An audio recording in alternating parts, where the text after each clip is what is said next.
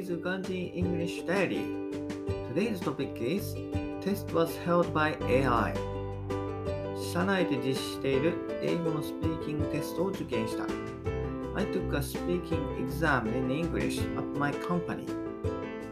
昨年10月に受験した時と比べ、問題も聞こえたし、よりたくさん回答できたと思った。I thought I was able to hear the questions and answer them more than the last time I took it in October. しかし、点数はといえば前回より下がっている。However, the score was lower than the last one. とはいえ、テストの採点は AI によって行われており、曖昧な部分もある。Since scoring the test was held by artificial intelligence, it is ambiguous. なので、点数よりも自分できちんと対応できたかが重要と考える。